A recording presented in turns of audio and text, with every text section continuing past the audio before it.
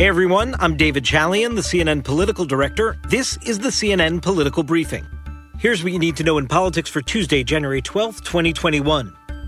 Donald Trump finally makes his first public appearance since the Capitol siege. And it is an absurd appearance at that, with a despicable statement. We'll discuss that. Plus, we're just one day away until the House votes to impeach Donald Trump a second time. Are Republicans beginning to come on board with this, even in small numbers? And finally, the FBI warning of armed protests being planned at all 50 state capitals and Washington, D.C. in the days leading up to the Biden inauguration. Donald Trump making his first public appearance today since the deadly insurrection on Capitol Hill last Wednesday. And in doing so, he addressed reporters. Remember, he has no more Facebook. He has no more Twitter at the moment. So if Donald Trump really wants to get his message out to the mass audience and have mainstream media cover it, he's got to come out and speak to the media, which is what he did today. But his words today show Donald Trump is learning absolutely nothing. And if you're looking for him to change his absurd and dangerous behavior, you should stop looking. It's not going to happen. Give a listen. On the impeachment, it's really a continuation of the greatest witch hunt in the history of politics for Nancy Pelosi and Chuck Schumer to continue on this path. I think it's causing tremendous danger to our country, and it's causing tremendous anger.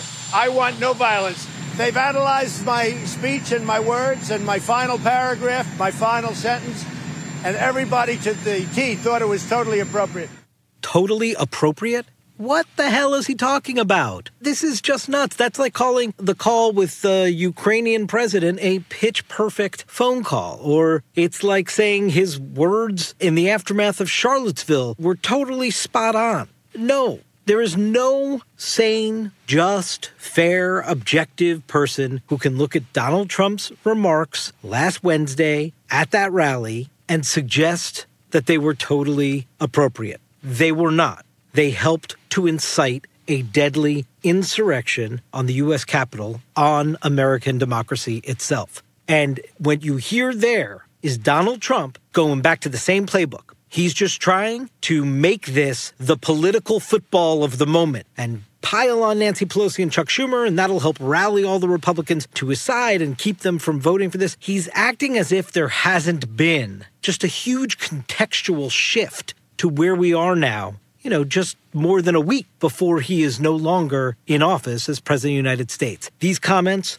are terrible, and they will only feed more into the divisive moment we're in, instead of actually doing what presidents do and try to heal, try to accept responsibility. There's no sign of that kind of leadership here. Now, here's what else matters today.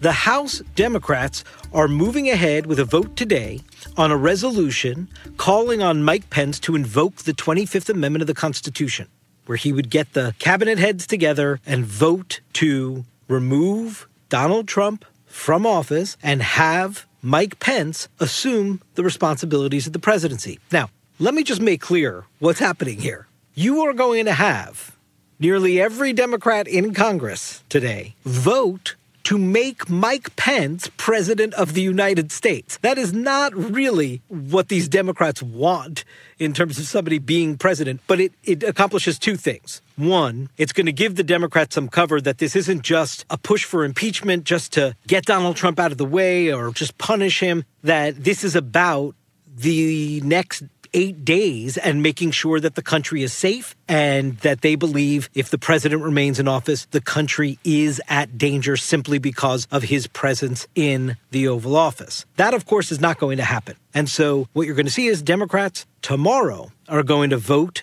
to impeach President Trump for a second time. He'll be the first president of the United States to ever have been impeached twice by the House of Representatives on two different occasions here. But watch the Republican vote tally. Don't get me wrong. Vast majority of Republicans, both in the Congress and in the country, do not support Donald Trump being removed from office, do not support impeachment, do not believe that the election was free and fair and without fraud, do not believe that Donald Trump or the Republicans who aided and abetted him had any responsibility or should shoulder any of the blame for what occurred on January 6th. That is true. That is the true view of the vast majority of Republicans, according to polls and statements from the elected officials on Congress. But this is a different moment in time, because last year when the president was impeached, he didn't get any Republican votes in the House to support impeaching him. Well, Liz Cheney, the number 3 Republican in the House of Representatives, was on a call with her conference yesterday.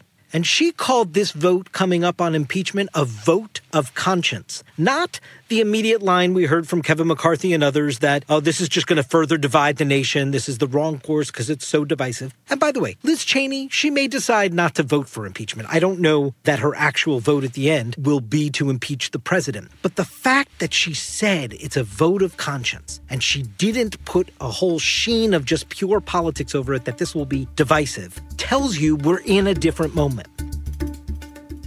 And finally today, the FBI warns armed protests are being planned at all 50 state capitals and in Washington, D.C. in the days leading up to President-elect Joe Biden's inauguration on January 20th.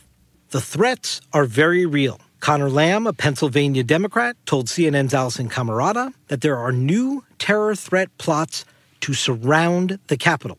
The threats we are facing are very specific. I don't want anyone watching at home to think like we're just sort of imagining that things could be bad. They're talking about 4,000 armed patriots to surround the Capitol and prevent any Democrat from going in. And they have published rules of engagement, meaning when you shoot and when you don't. So these, to be clear, are specific, credible threats that you've heard that law enforcement believe are legitimate and they're taking seriously and planning for. Yes. There were clearly missed signs, missed intelligence, and a lack of action on intelligence that existed that all led up to Wednesday's riotous insurrection. Law enforcement working overtime now to make sure that nothing like that happens in these days leading up to Biden's inauguration. For Biden's part, he's made it clear he's not afraid to take the oath of office on the west front of the U.S. Capitol next week. That's it for today's Political Briefing. Thanks so much for listening. And please take a moment to be sure to subscribe wherever you get your podcasts. We'll talk to you tomorrow.